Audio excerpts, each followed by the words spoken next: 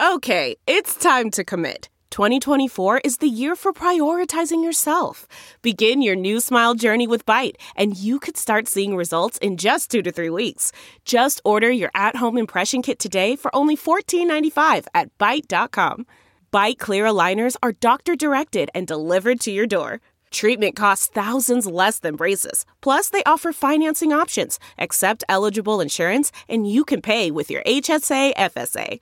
Get 80% off your impression kit when you use code WONDERY at Byte.com. That's BYTE.com. Start your confidence journey today with Byte. Today's episode of the All Angels podcast is brought to you by SportsDrink, your digital water cooler. SportsDrink is a newly created internet community that tries to find the intersection of sports and not sports. They are here to help us grow and hate your favorite team. A rising tide floats all boats, so go check them out online and on social. Go to sportsdrink.org or open Instagram and type in @SPRTSDRNK. Spelled like sports drink without the vowels.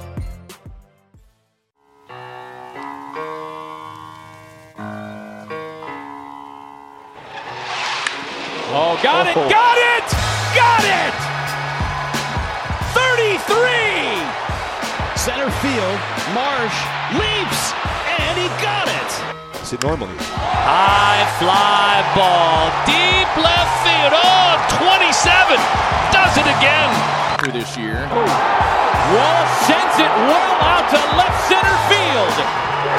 And it's gone! He went to Jared! Way diving catch! Joe Adele! How about This is Brendan Marsh, the Los Angeles Angels baseball. You listen to All Angels podcast. his first career digger for Brandon Marsh? Got it! And welcome to another edition of the All Angels podcast. I am your host, Daniel Garcia. So coming into this weekend, myself, like I'm sure plenty of you guys, thought it was going to be not super easy because you can never take teams for granted. I mean, they are Major League Baseball players, but you did have a feeling coming into this series with the way the Angels played on the road in Texas and Houston that there was going to be some kind of momentum carryover to this series against the Baltimore Orioles. The same Baltimore Orioles that a lot of people, a lot of professionals, a lot of people who know what they're talking about have picked to lose over 100 games this year, and quite handily too. So playing teams that you're supposed to beat, like we mentioned before, you're supposed to beat them for a reason. And that's how you distinguish a good team from, I think, just an average team. Good teams do not drop series to teams they're supposed to beat. It's different if it's Anaheim and, let's say, Seattle. Because in a way, I think Seattle and the Angels are in the same boat. You drop a series to them, I don't think that's a big deal because they are fighting for the same thing, and I think they are on the same level. You lose a series to the Houston Astros. No fault there. Their team is, maybe a tick better than the Angels. You win a series against Houston Astros is great momentum.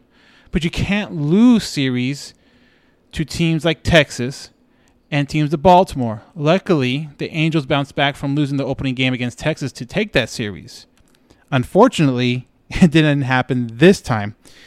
And we start off with the game on Friday night. It was Reed Detmers on the mound, a guy that is looking for some consistency, some almost, I don't want to say he's pitching for a job right now because I kind of feel like that's kind of overdoing it, but at the same time, you look at some of his numbers, you look at like his game split for so far this year, the fact that he's been having trouble getting out of the fourth inning is, I don't want to say a red flag yet because it's still early and it's still the first month. But I guess if you want to believe in a yellow flag, maybe in the middle, I think it is a yellow flag. His first outing, only 4 innings.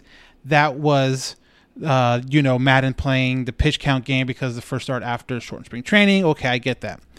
But after that, his second outing, 3 1/3. And this outing was able to get to the 5th inning, but was not able to get past the 5th inning. Now, could he have gone past the 5th inning? I kind of thought he could have at least gave it a shot. But Maddon had the quick hook on him. Maddon had the feeling that it would have been better going with someone else. Right or wrong, I don't know, but it didn't work for the Angels. So to start off of the game, obviously the big news was Mike Trout is back. Mike Trout is healthy after sitting out the whole Houston series. The fact that he's back in center field, you would think would give the Angels a big lift and a big boost offensively. But as we'll find out throughout this series, didn't exactly happen. The Baltimore Orioles got on the board first when Robinson Torino singled on a ground ball to right field, scoring 2, putting the Baltimore Orioles up 2-0 after 2. And it pretty much stayed that way the whole rest of the game. Angels struggling to get any kind of offensive momentum going, struggling to get any kind of rhythm going. And against a team like Baltimore, you would think you wouldn't necessarily have that trouble, or you would think you would be able to come up with some of these clutch hits that held the Angels back this whole series. And you kind of started seeing that a little bit with this first game, and it was kind of a pattern throughout the whole game, the whole series, to a point where the Angels hit into a ton of double plays.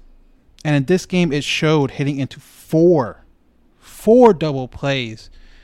And me and Chris kind of talked about it earlier on the last podcast.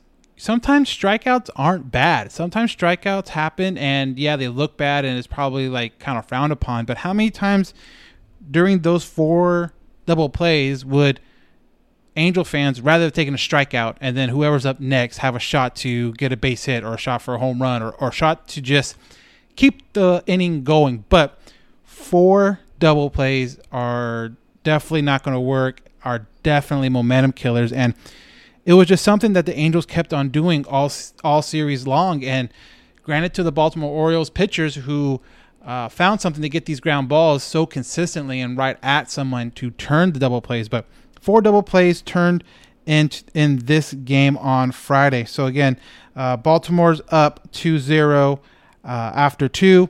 Stays that way all the way to the top of the 6th inning, where Baltimore scores 1 more. So now they're up 3-0, and it would just keep on coming in the 6th inning. Again, this is right after they take out Reed Detmers for what you would think is a pretty reliable guy, a guy that the Angels brought in to, get them to the back end of that bullpen, get them to the back end to their main guys, and be able to make a difference in this bullpen, Archie Bradley. But, this is probably, I think, easily his worst outing as an Angel so far. But in the 6th inning, he gives up 2 singles. Again, that's an early run, gives up another single. So he gave up 4 straight singles in this game, followed by a ground out fielder's choice, which scored a run, and then a couple more ground outs. But by that time, by the end of the inning, it went from being 2-0 to 5-0. And by that point, with the way the offense was rolling, it would have been really hard. You can think really hard for the Angels to start kind of mounting a comeback. But because of the Baltimore Orioles, you would think, hey, you get a couple guys on, you get an opportunity, you get into that bullpen, you get into that team's kind of head a little bit, that team's psyche a little bit. Maybe you can come out with a victory, a walk-off of some sort, or just a huge inning. Because we've seen it. I mean, we mentioned before, they scored 6 in an inning at Houston, so it's not unheard of. But at this point in the game, they scored once in the first inning in Houston and has not scored a single run all the way to the bottom of the 6th in the next game. So you're talking about over probably a game and a half span where they were not able to produce a single run. And to me, this offense is starting to scream streaky. This offense is starting to scream inconsistent, where you have times where you can absolutely mash the ball, or you can even play like the small ball, kind of double, single your way to 3 or 4 runs an inning. And that's great, but there's certain times where you at least need to get a run in a inning. And it just seems like this team is, I don't know, pressing too much, or if it's still the early part of the season, the malaise of it, and just kind of getting back into the rhythm. Or, quite honestly, I don't know, maybe they took Baltimore Orioles for granted. I am not 100% sure on that. But you need to be able to not wait 6 innings against the Baltimore Orioles to score your first run. It needs to come quick. It needs to come often. I think that's what it needs to come often, not just 1 inning, but it needs to happen against Baltimore. But luckily, Andrew Velazquez was able to sac fly to get Max Stassi to score in the 6th inning to get it a little closer, 5-1. But a big shot to the arm was in the bottom of the 7th when Anthony Rendon hit a 2-run home run that scored himself and Mike Trout to make it 5-3.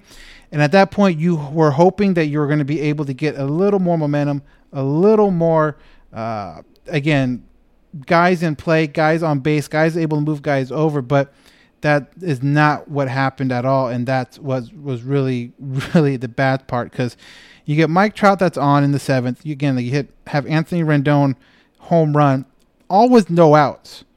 They make a mound visit. They bring in a new guy, so you're kind of pretty much starting from scratch now. But you got those 2 runs, so you're kind of thinking, okay, let's keep the momentum going. Let's keep it going. Unfortunately, Taylor Wade flies out. Matt Duffy does single, but then you have a ground out by Jared Walsh and then a pop out by Max Stassi. So the bottom of the lineup not necessarily coming up like you would hope. And that's pretty much it for the game. I mean, there's not a whole lot there.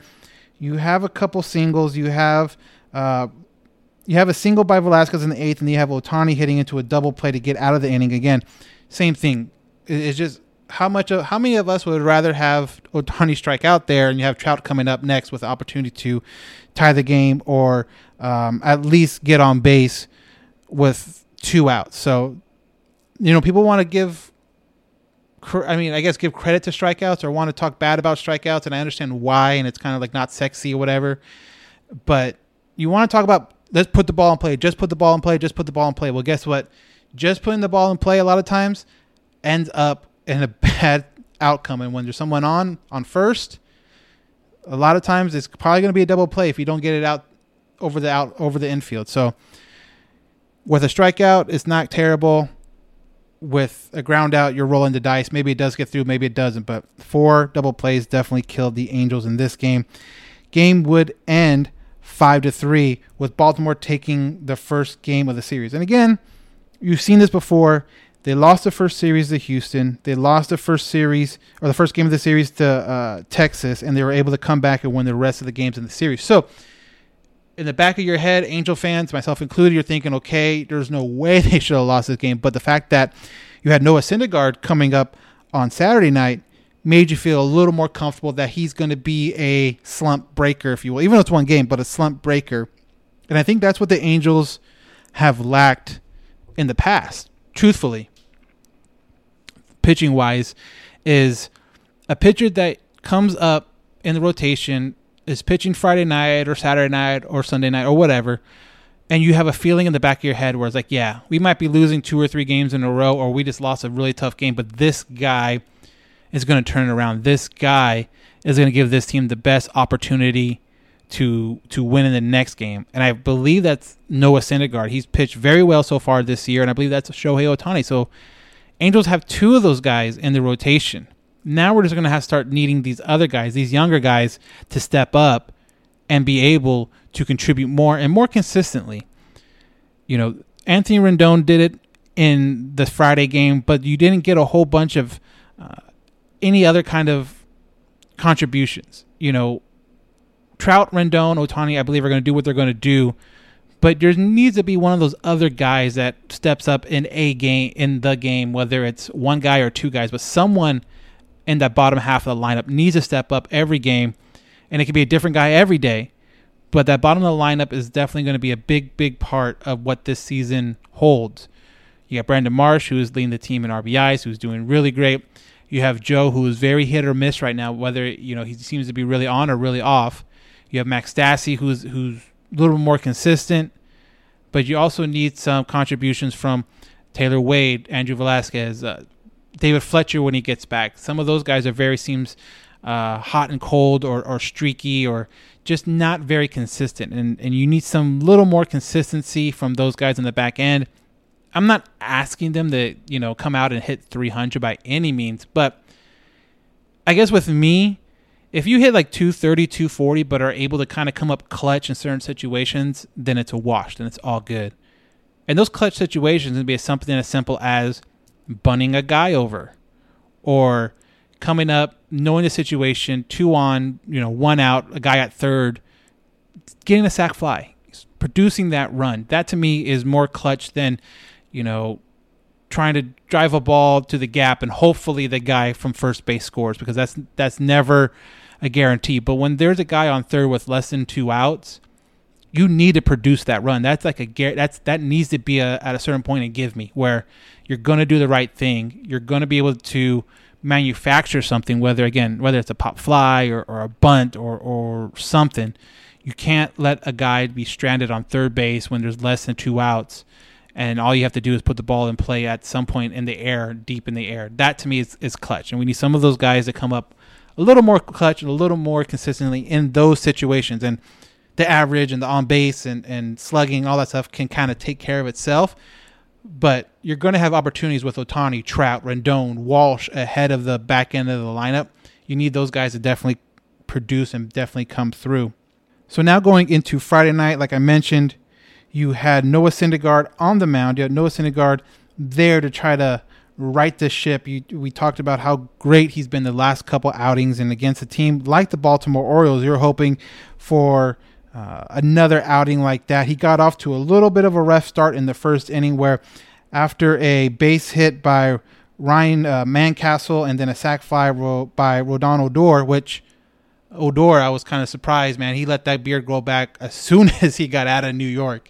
If you remember, he was with New York, I think last year. Everything has to be shaved, but that beard is back and better than ever. And as a man that tries to grow a beard every once in a while, I can appreciate that. But he ends up getting a sac fly, and the Baltimore Orioles took a 2-0 lead in the top of the first. But not to worry, because like I mentioned, Mike Trout, Shohei Ohtani, those guys will do things that will help this team all the time, guaranteed. And Trout didn't waste any time by the bottom of the first, hitting a home run, third home run of the year to bring the score to 2-1. And just because, he's not done yet and no one else seems to be producing many runs, he comes up again in the bottom of the fifth and hits another home run to tie it 2-2. So you're at the bottom of the fifth, tied 2-2. So you like where this is going. You're putting your team, I feel, in a good position. You're putting your team in a certain situation where now it's, you hear the cliche, it's a 0-0 ball game and all that stuff. Well, guess what? It pretty much is a 0-0 ball game going to the last half of this game. Noah Syndergaard out there to start the sixth inning, gets 2 strikeouts, walks a man. Then Austin Hayes singles right after that walk. So now you have first and second with 2 outs. And this is where Joe Maddon decides to take out Noah Syndergaard. And if you watch the game live, or maybe even saw it, this clip floating around online, Noah Syndergaard did not seem too happy about getting taken out in this situation in the 6th. And I have to agree with him. He's going to be one of your tough guys. He's going to be one of your best guys. And Maddon said there is no limitation to him coming into the season because of Tommy John surgery. So I don't understand why he felt there was a need to pull him out.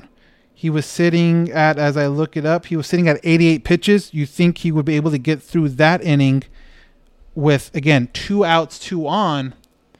But this is Noah Syndergaard we're talking about. This has been your best pitcher this season so far. I think you definitely owe it to him to try to get this last out.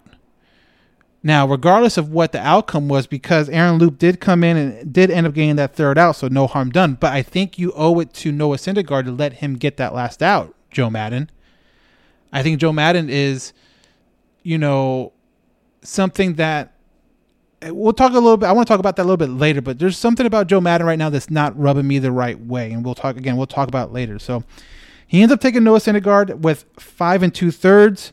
Again, I truly feel that he could have gone, out of that inning, and then you can kind of reevaluate it in the dugout. You can ask him how many pitches he has left. You can ask him how he feels.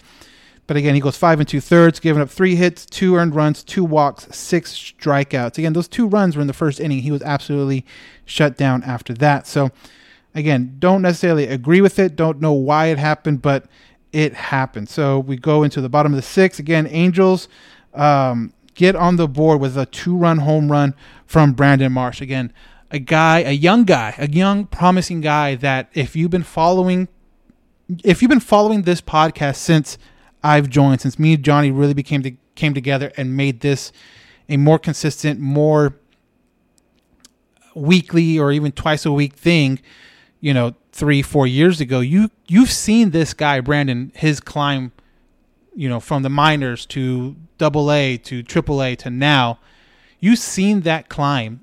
And I don't know about you guys, and I hope, again, longtime listeners or even longtime followers on our Instagram and stuff like that, I hope you guys are having as much fun as I am seeing this guy absolutely rake. Like I said, it's fun to see these guys come up and do their thing, but when you have seen a guy absolutely put the work in, seen a guy absolutely earn something like this, that's exactly what's happening with Brandon right now. And again, for as awesome as he's been on, again, if you've been listening to this podcast, he's been on 4 or 5 times throughout his whole minor league career to now. You even know I talked to his mom for Mother's Day a couple years ago. So it is fun. I hope you guys all feel a part of the journey. I hope you guys all feel part of the experience, if you will, because it's easy for any podcast or any fan page or anything like that to see a good player, a young player, and want to be like, yeah, let's follow that guy. He's our guy, after only seeing him play for maybe a half a season or 1 full season in AAA. But we've been there. If you've been listening to this podcast, we've been there since day one. We've been there since single A baseball at Inland Empire 66ers. So to see Brandon do well, it's awesome. And for him to continually to play well, and defensively he's going to 9 times out of 10 make the play in the outfield and be one of the bright up and coming outfielders for the Angels, and it's a lot of fun. So he hits a 2-run home run in the bottom of the 6th to give the Angels a 4-2 lead, and you would hope at that point that it would stay that way. You would hope that you got to Aaron Loop. You kind of feel like Loop, Tepera maybe, and then Iglesias. Like you're hoping like that's going to be the sequence to hold the lead. So Aaron Loop does come back in the 7th inning, gives up a leadoff single, gets an out, hit by pitch, fielding error.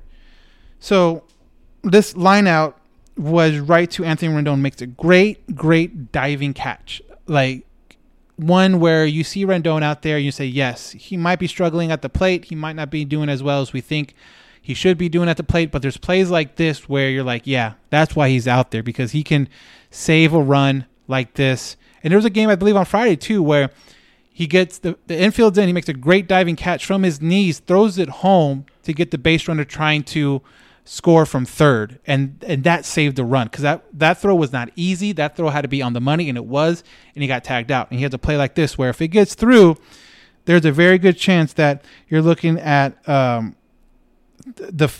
runner on first gets around to third, or even maybe, if depending how fast he is, might be trying to score. But Anthony Rendon comes up with a great diving catch, gets an out, hit by pitch, and then the very next play, I don't know if it's just a lack of concentration or grip, trying to rush it, I'm not sure how fast Anthony Santander, I'm probably butchering that one, how fast he is, but I didn't feel like he needed necessarily to rush it. But he ends up airmailing it. All the base runners advance, or get on, I should say. So now it is bases loaded. Unfortunate for Aaron Loop, because at that point he gets taken out for Ryan Tepera, but now Ryan is coming up with bases loaded and what should be 2 outs. Again, should be 2 outs. You should be able to pitch this guy normal, and then if there's a sac fly or there's a fly ball like there is, you don't have to worry about someone scoring. But unfortunately, there's only 1 out. They get a sac fly to make the score 3-4. Ryan Mancastle ends up hitting a 2 RBI single, and now the Baltimore's back and front. So not great. You got it to the guys you wanted to. And I guess from that point, I'm not upset necessarily about the moves in the bullpen. You got to Aaron Loop. You got to Ryan DePera. These are the 2 guys you want to bring in certain situations, and you hope that they are able to get out of innings. You hope they're able to go 1, 2, 3 real quick, but they were not able to. I don't think you had to worry about it. Well, they should have went to so-and-so. They should have went to so-and-so. No, those are the guys you want in those situations to get you to the next pitcher, get to Iglesias, get to whoever. But those are the guys you want to see do well. Those are the guys you need to see to do well for this team to actually play at the top level and actually compete for a division. So in the bottom of the 7th, again, another opportunity. Shohei gets on with a walk, steals second. So now you're hoping for some kind of man on second, 2 outs. You're looking for some kind of base hit to get him home because it's a Shohei Ohtani, and you know if it's a single, anything in the gap, there's a good chance he's going to be going home. Strike out by Trout, fly out by Anthony Rendon on back-to-back at-bats. So, again, not able to produce runs, not able to move guys in certain situations to help the team. And the Angels are still down by 1. So on the top of the 8th, Mike Myers comes in, and for the most part, you know, everything kind of just wraps up after that point after the 7th inning where Baltimore scores 3. They're able to hold them to that 5 runs, but unfortunately, like we mentioned before, not great with manufacturing runs, manufacturing guys to get on base and move guys over. You had Duffy, Shohei, Trout got on with 2 outs, but unfortunately, Anthony Rendon grounded out to end the game. So you definitely need more guys to get on base. You definitely need to do something when they do get on base. And you're looking at left on base. You're talking about 15 opportunities to get guys over or possibly score throughout this game, and just didn't necessarily happen. But unfortunately, you stranded 8 guys on base total, and you need something more than that. You need to be able to really what's the word I'm looking for? You need to keep the consistency going. You need to be able to manufacture runs. You need to be able to move guys over all the time, and it did not happen in this game either. 2 very, very winnable games. That's the most frustrating part of this series so far. The first 2 games, there's chances to win both games.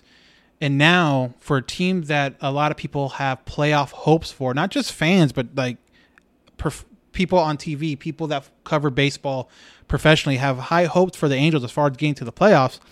Now they're struggling not to get swept by the Baltimore Orioles. So we go into Sunday's game. We're hoping as fans that we do not get swept by the Baltimore Orioles before playing against the Cleveland Guardians. And so everything rides on this game, I guess, if you would say, just to save face, and no one wants to get swept. And getting swept by this team would almost feel a little worse because of it. So coming to this game, we had Jose Suarez on the mound, and he has been kind of like Reed Detmers in a way where I feel like he is kind of competing to keep his spot where it's at. Young, I think promising. You're going to get a couple good games out of him to where it's going to be like, wow, that was a 7-inning shutout kind of game. But you're looking for it to come, maybe not that often, but you're looking for a little more consistency. But the Angels would help out in the bottom of the first with one of these huge innings again that we talked about with this Jared Walsh single. Oh, that's a base hit. Ohtani's going to score. Mike Trout being waved around. Nice piece of hitting. Trout slides in, 2-0 Halos. After a walk to Taylor Ward, Joe Adell would come up, and again, a guy that has been very kind of hot or cold, been able to get on base, but also has a lot of strikeouts, so you're kind of wondering what's going to happen next, but he absolutely turns this game wide open with this right here. Joe Adell drives that one, right center, does it have enough? It's a gone! It's a home run! He does indeed do it! That's a grand slam for Joe Adell! And that would cap off a 6-run first inning for the Angels. But like I said, I tweeted it out during this game. The good thing about scoring 6 runs in the first inning is that you can give your pitcher kind of a chance to relax and pitch without any kind of high stress behind it. You saw how well that worked with Ohtani out in Houston. The bad thing about it, though, that if you don't have that Ohtani type of outing by your pitcher, it gives the team a lot of time to catch up because there is a full 8 innings left in the game to chip away at the 6 runs, especially if your offense isn't adding on a run here or there. Like, you're not looking for another huge 6-run inning, but you're looking for maybe 1 in the 3rd, 1 in the 5th, 2 in the 6th. Just a slow trickle so you're never giving the team an opportunity to feel like they're back in it. And that's exactly what happened when the Baltimore Orioles would score 3 runs in the top of the 3rd by a Trey Mancini home run, cutting the lead in half. And again, if you come back out and they hit that 3-run jack and it's 6-3, but you're able to get 1 run back on the board to even extend it to just 4, you take all that momentum away. You take all that, hey, we got this kind of thing, or we're going to start chipping away at this. You take all that away. You kind of put in their head, well, we're going to score 3. Dang, that means they're probably going to score 3 also, and we're going to be back in the same spot. And it just has not happened for the Angels this season. Every single time they get 6 runs in a game to start the game, the offense has really, really struggled the whole way through. But like I mentioned, after the 3rd inning, you have the Baltimore Orioles cutting the lead in half, 6-3. Now you fast forward a little bit to the top of the 5th. Again, Jose Suarez is out there. He ends up giving a leadoff walk, ends up striking out a batter, and then giving up a single to Cedric Mullins, which, real quick, Cedric Mullins is a beast. I really enjoyed him watching him play last year, but this year it seems like he is just on the same kind of pace, the same kind of trajectory, and I hope for his sake the Baltimore Orioles trade him before the deadline so he can actually play on a contending team, because he can be the type that makes a difference for a contending team that needs a little pop in their lineup and a guy that can steal bases, because he is a very, very good player. So he ends up singling. You end up getting a pitching substitution at this point, and Jose Suarez's day is over, and he was only able to go 4 1/3, giving up 4 hits, 3 runs, 2 walks, 6 strikeouts, and giving up 1 home run. Now, interesting thing that came out on Twitter, I think Jeff Fletcher from the OC Register pointed it out, or maybe it was Sam Blum, one of the two. Jose Suarez's last 3 outings have all gone 4 1/3 innings. And you need more than that from him. You need him to at least get through 5, and if he can get through 6, that is a bonus. But you need for him to get through 5. At some point, you might just need him to try and trust him. I understand at this point why you didn't, because this is a must-win game. This is a game where you cannot afford to drop to Baltimore, like I mentioned earlier. So you take him out, and then you have Oliver Ortega to come in and try to hold the game exactly where it was. Well, he ends up getting out of that 5th inning with no harm done. Angels are still up by 3. Now going all the way now to the 7th inning is where it gets a little bit interesting now with the Angels. At this point, Aaron Loop is in the game. At this point, Ortega has worked out of some jams, and he's able to get the guys back into the dugout and able to get up to plate. But obviously, the lack of offensive production, you're still waiting for these guys to have some kind of inning to score some kind of runs after having a huge first inning. And it's just, I don't know what it is. It just has not seemed to happen. So with Aaron Loop on the mound, Cedric Mullins walks. He ends up getting out. We have a hit by pitch. At that point, with 2 on and 1 out, Austin Warren comes in to face Ryan Mancastle, who singles and was able to get a guy home to make it 4-6. After that, Austin Hayes comes up to tie the game with a 2-run home run. And again, it was a bad pitch. It got as a backed up slider right where he wanted it. Ended up tying the game. Austin Warren's first home run given up since he's been with the Angels going back to last season. So I'm not necessarily worried about him as much as any other guy. He got one hard hit ball here for the home run. The other base hit was a single.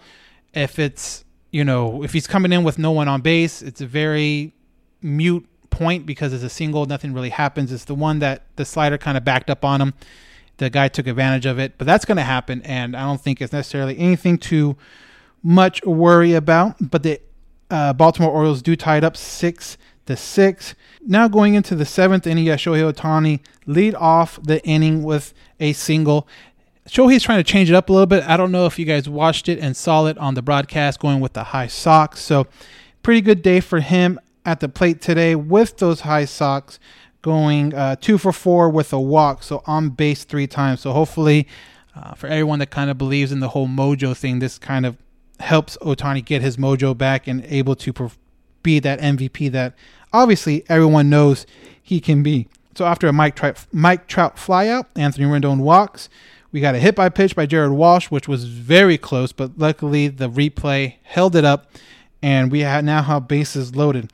And we had, to this point, Angels have had bases loaded a couple times in the game without being able to produce any runs. Well, this time Taylor Ward comes up and walks. So they're able to walk in a run to make it 7-6. But unfortunately after that, again, that walk was great. Taylor Ward did his job. He didn't swing like junk. The dude messed up 4 times. They were able to get a walk, get a run. Boom, perfect.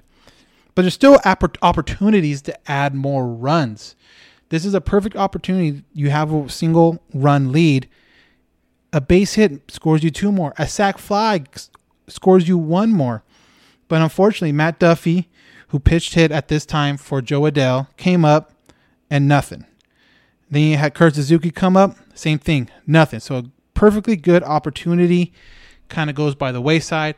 Angels are not able to add on to their lead, where you think at this point any little bit helps, and this is what they definitely needed to do. Well, the 8th inning comes around, and Jimmy Herget is on the mound. 1-2-3, quick inning. You like it. And this is kind of what made me a little bit confused. At this point, you're going into the top or the bottom of the 8th, and Raisel Iglesias is nowhere to be found warming up in the bullpen. You would think in this, I don't want to call it like a must-win game, but at the same time, you can't afford to be swept by the Baltimore Orioles. So in a way, it is a must-win. Maddon would later on come out and say, well, it was because he pitched a little bit the day before, even though it was 10 pitches and not necessarily a heavy workload. It wasn't like he struggled to get through an inning and pitched, 25, 30 pitches. It was 10 pitches real quick. I was really surprised that he did not opt to go with Raisel Iglesias, the guy that you pay all this money for, to be the closer in a game that, again, I don't want to say is a must-win because I feel like that's kind of jumping the gun. But at the same time, it's a game you can't afford to lose because you already dropped 2 games earlier this series to the Baltimore Orioles. Even if it was split, if they split those first 2, I probably would have had a better. Okay, I can understand that. That makes sense. But you drop the first 2. You need to win this third one, and then you can hope to, manage the next series how you want to manage the next series. But you have to get the one right here at your feet. But unfortunately, Angels, I would have felt a lot better too, knowing that he wasn't warming up, if the Angels would have scored some more runs in the 8th inning. But that's not what happened at all. Even though, again, another bases loaded opportunity. Granted, this time with 2 outs, you had an Ohtani single, a Trout single, an Anthony Rendon walk to load up the bases. And you have Jack Mayfield pitch hitting for Jared Walsh. Granted, I believe it was a lefty on the mound, so you understand that. But at some point, you need to let him try to work his way out through lefties. I understand Jack Mayfield has been doing a really good job so far, but I don't necessarily know if that's Jack Mayfield long term or if he's having a hot couple weeks. You need to have Jared Walsh. You need to get him consistent at bats, and that's going something. We'll talk about the whole Joe Maddon thing in a minute. But yeah, I did understand it. He ends up flying out. So now you have Jimmy Herget still pitching in the top of the 9th. So you're not even going to Archie Bradley, even though he's warming up. You're going to try to get like a 6-out save with this guy, I guess. I don't know, in a one-run game that you need to win. I don't understand the point at right now. If Archie Bradley is up and warm, put him in. You're just wasting his opportunity. If you're going to say, well, we're going to rest Rossell because he pitched a little bit, but he also warmed up a couple times. Well, then guess what? The same thing with Archie Bradley. If you're going to do the same thing, you're going to, if he's not going to be available tomorrow because he warmed up, well, put him in the game. I don't understand that at all. So Jimmy Herget ends up getting a single to start off the inning. Now they make the move to Archie Bradley, where he ends up going strikeout, ground into a double play, end the game. Angels win 6-7 and stave off that what we were worried about sweep of the Baltimore Orioles, and it should not have come to that by any means. Let me talk about our next sponsor, Colorcast. Colorcast is a live, audio-only sports talk platform, free to download and free to use. Talk to fans, athletes, and interact in real time. Perfect for watch parties, debates, post-game breakdowns, and reacting to breaking news. Share your own experiences on the app. All you need to do is download the Colorcast app, free in the iOS App Store. Create a profile and link your Twitter. That's all. Come with your spectacular takes. Let me talk about Athletic Greens real quick. I take Athletic Greens. It is something that I take every morning, and guess what? It's easy to drink, which for me, that's number one. It's not like all your other vitamin powders that have that real earthy taste to it. This is very easy to drink, which makes it easy for me to take every day. All it takes is a single scoop in water every day, cold water. That's it. No need for a million different pills and supplements to look out for your health. To make it easy, Athletic Greens is going to give you a full year supply for free with your first purchase.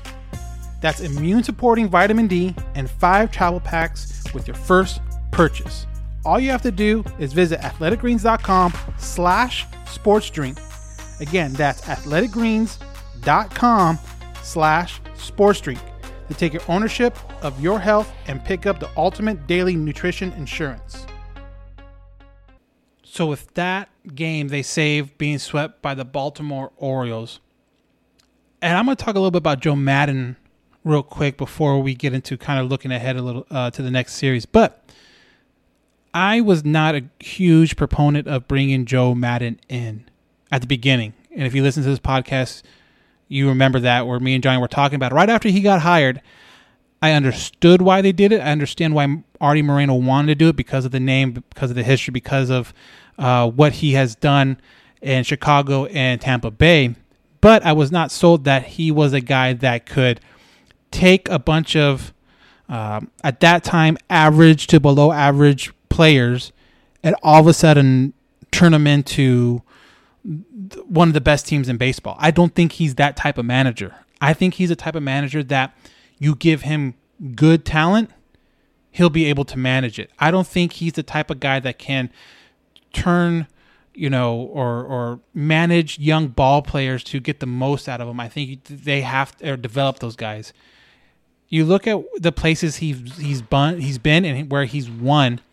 Tampa Bay is still doing it without him, in the same system without him. Joe gets a lot of credit for being innovative and getting a lot of credit for being a guy, I guess at the time when he was in Tampa Bay, like ahead of his time. He's looking at all the numbers he's looking at, look at all of this he's doing. But guess what? Everyone has caught up. The advantages that he was using in Tampa Bay aren't advantages anymore because everyone's doing it. He was one of the first managers to shift as much as he did. Well, now we see it in baseball all the time to a point where now it's going to be banned. What has he done recently that's innovative or different other than have Charles Barkley come to spring training or have, some guy come talk to the team or whatever? Like, what has he done that's innovative to grant him that title or that reputation still? He was at one point, but like baseball players or athletes in general, just because you were great at one point doesn't make you great all the way through your career. And I think that's kind of where we're at with Joe Maddon. I am, at least. He was good with Baltimore, or he was good with Chicago. He was good with Tampa Bay. But I also have my questions as far as why he was good with them. Look at the guys behind the scenes. At any point, I would rather take the Tampa Bay front office or Theo Epstein over Joe Maddon, because I feel like they were the ones that made kind of Joe Maddon who he was. And now that you see there's no real advantage for him numbers-wise, of him looking at this number or looking at that number, playing the odds and whatever analytics is to you, that isn't his advantage anymore. And it used to be. So now it's like he's going more towards his gut and his more old school type of managing, which done by the right guy, I can see working. But now we're seeing that Maddon isn't that type of guy. I don't think Joe can even old school manage. You see sometimes how he handles the bullpen. I'm not 100% sold on how he processes how to use a bullpen, or if he gives a guy too much credit or not enough credit, or when to pull a guy. At a certain point, you need to let guys go and let them try to work their way out of a situation. At a certain point, you need to let some of your best hitters hit more consistently. And I understand this platoon of, well, he hits rights, righties better, lefties better, and all that type of thing. I understand it. But when it's not working, or when it has like a hot 2 weeks and now you think it's the end all be all, it doesn't make sense to me.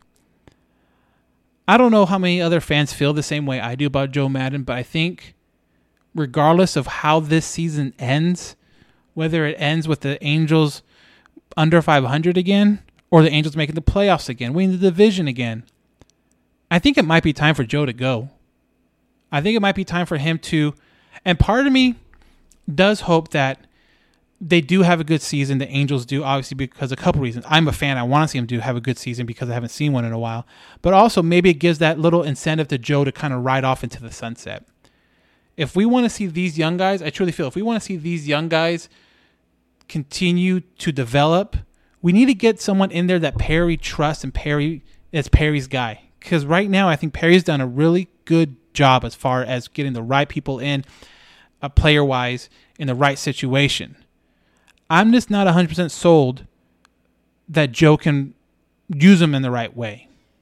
Use them in a situation where it makes more sense than not. Trust the player saying, I want to hit off this guy, or I can pitch out of the bullpen today, even though I went yesterday. I'm not 100% sold on Joe Maddon. I don't think and the pro Joe Maddon fans are probably, again, going to come out and say, well, look what he did with Tampa Bay and look what he did with Chicago. Tampa Bay is still doing it, and Chicago went downhill quickly right after he made the World Series and Theo left. So obviously, he's not one to kind of carry a team. He's one to kind of keep it afloat. But if the team is sinking, he's not one to pull them above water to grab their breath. I truly don't believe that. But the Angels are with him for at least the rest of this year. I thought I heard something where he has an option for next year, but I'm not 100% sold on that. We'll see how that plays out. But I, for one, am not sold on Joe Maddon going into 2023 and beyond. Angels, I think, have to make a change. Maddon has to go. And it sucks because he was such a big deal in 2002 with this team on the bench next to Socha. But times change. Baseball's changing. Do we want an old school guy when the old school way necessarily isn't winning games? He might say the right things a lot of times, but I think there's more than that than just saying the right things. He's actually come out and said, we owe it to the fans to be entertaining. We owe it to the fans to do things a certain way so they have a good time at the ballpark or watching on TV. Do you know what's really entertaining to ball fans? Do you know what's really entertaining to Angel fans? It's not drag bunting or sack bunting or any of that stuff. Do you know what's really entertaining to fans? Is winning ball games. Plain and simple. So Joe can have the idea of, well, we owe it to our fans to be entertaining. and that's why I'm going to manage a certain way. Well, guess what? Winning 95 games is a hell of a lot more entertaining than only winning 82. But you got the ball in play, and the ball's moving around, and this and that, and, winning's entertaining. So just win. Plain and simple. This series starts off a 20-day straight part of the season. No days off until May 12th.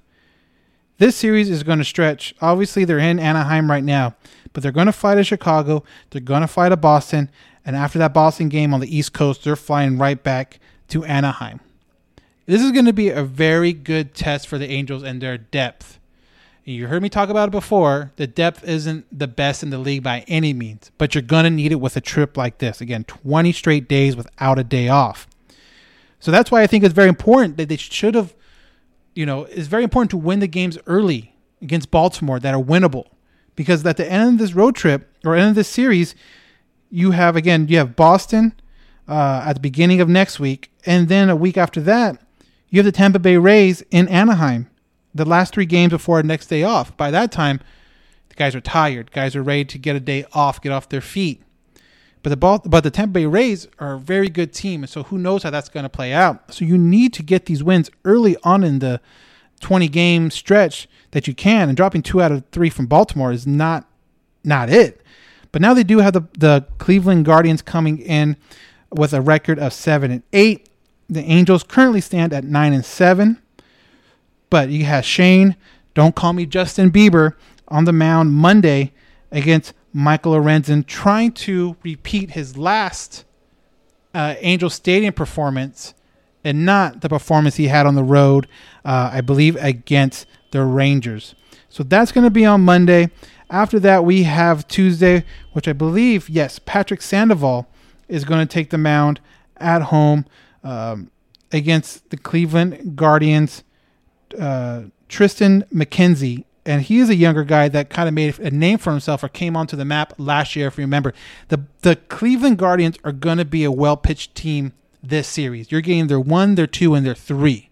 So it's going to be very important that the Angels pitchers take advantage of their lackluster hitting and don't turn this into a 8-7 ball game, because the way Cleveland pitches, that doesn't work well for the Angels. Cleveland had a really tough time in New York over this last series. Didn't score a ton of runs, so you're hoping with that fly back to the West Coast that there is a little bit of a jet lag, if you will, with it. But we'll have to wait and see. You also have Wednesday. You have Shohei Ohtani on the mound Wednesday night. Zach Plesac is on the mound for the Cleveland Guardians. And then obviously the Thursday game, afternoon game, 1:00 game, before the Angels hit the road to Chicago, you're going to see Reed Detmers versus Cal Quantrill, who just recently, I believe, came off the IL from COVID. So he's only had a couple starts. But these games are definitely necessary. Like I mentioned, after this series, they get on a plane right after that game and hit the road to Chicago White Sox, who's, again, a team that is supposed to compete for their division, supposed to run away with their division. And yes, I think they're going through little injury issues right now, Chicago is. But again, a team that's supposed to win a division, a team that if you want to say you're a division type of team, this is a very good measuring stick. And you cannot drop 3 or 4 from the Guardians if you want to feel that way. This is a must split at least type of series. Yeah, 4 games. You must split it. Like I mentioned, Chicago, then to Boston afterwards. 2 really good teams on the road. I don't know what that's going to hold for the Angels with all the days they have to play in a row and the travel behind it. So you have to at least get 2. If you can get 3 out of 4 this series, then you're all right. You're on the right step, because this is going to be a long road ahead for the Angels. Again, now they don't have an off day to May 12th. So we'll see how that goes. We'll see how this all plays out. Hopefully, Angels are able to get 2 out of 3 from this series and are able to get a little more momentum behind them, able to ride Shohei, get a start from him like they did in Houston, get a W there. Sandoval's able to pitch the game of his life this season, and the same thing with Lorenzen, proving that what he did against the Rangers wasn't him, and the guy that pitched against the Marlins was. So we'll have to see how that all plays out this upcoming week. The afternoon game is going to be on Thursday, April 28th. So that night we will have our podcast recording. So as always, you can you can email us at allangelspodcast@gmail.com, or you can DM us at our social media feeds, Halo_Haven, both on Twitter and on Instagram. Interested to see what your guys' feedback is. I'm sure we'll probably do a Q&A very soon. Hopefully at the end of the month, we will be able to do a Q&A and do a end of the month kind of wrap up. So we'll see how that all plays out. Again, Guardians are in town for 4 games. Hopefully the Angels are able to take at least 2. So again, email us, allangelspodcast@gmail.com, or our social media feed, Halo_Haven on Twitter and on Instagram. And again, want to thank everyone for listening and sharing this podcast with their friends and with anyone that is looking for Angel content. We try to do the best we can with what we have, and we really appreciate you new listeners and you listeners that have been along for the ride all the way back for the last 2-3 years. We really, really appreciate it. So until next time, I am Daniel Garcia, and this has been another edition of the All Angels Podcast.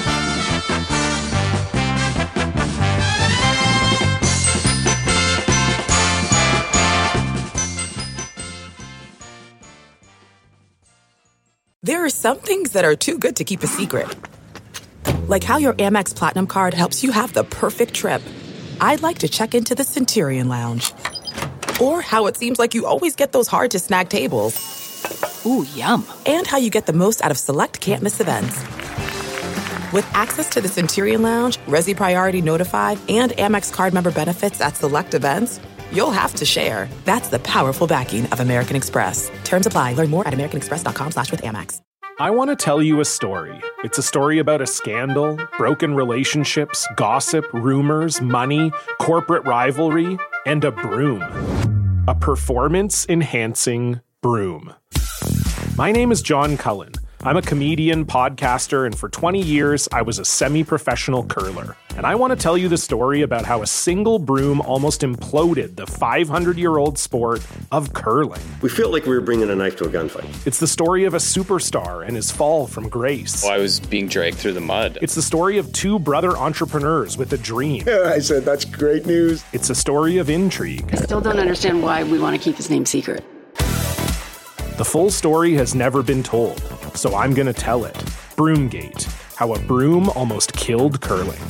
It was a year I'd like to forget. To listen to Broomgate, search for Broomgate in your favorite podcast app. That's all one word, Broomgate. We're driven by the search for better. But when it comes to hiring, the best way to search for a candidate isn't to search at all. Don't search, match with Indeed. Leveraging over 140 million qualifications and preferences every day, Indeed's matching engine is constantly learning from your preferences. So the more you use Indeed, the better it gets. And listeners of this show will get a $75 sponsored job credit to get your jobs more visibility at Indeed.com/match. Just go to Indeed.com/match right now and support our show by saying you heard about Indeed on this podcast. Indeed.com/match. Terms and conditions apply. Need to hire? You need Indeed.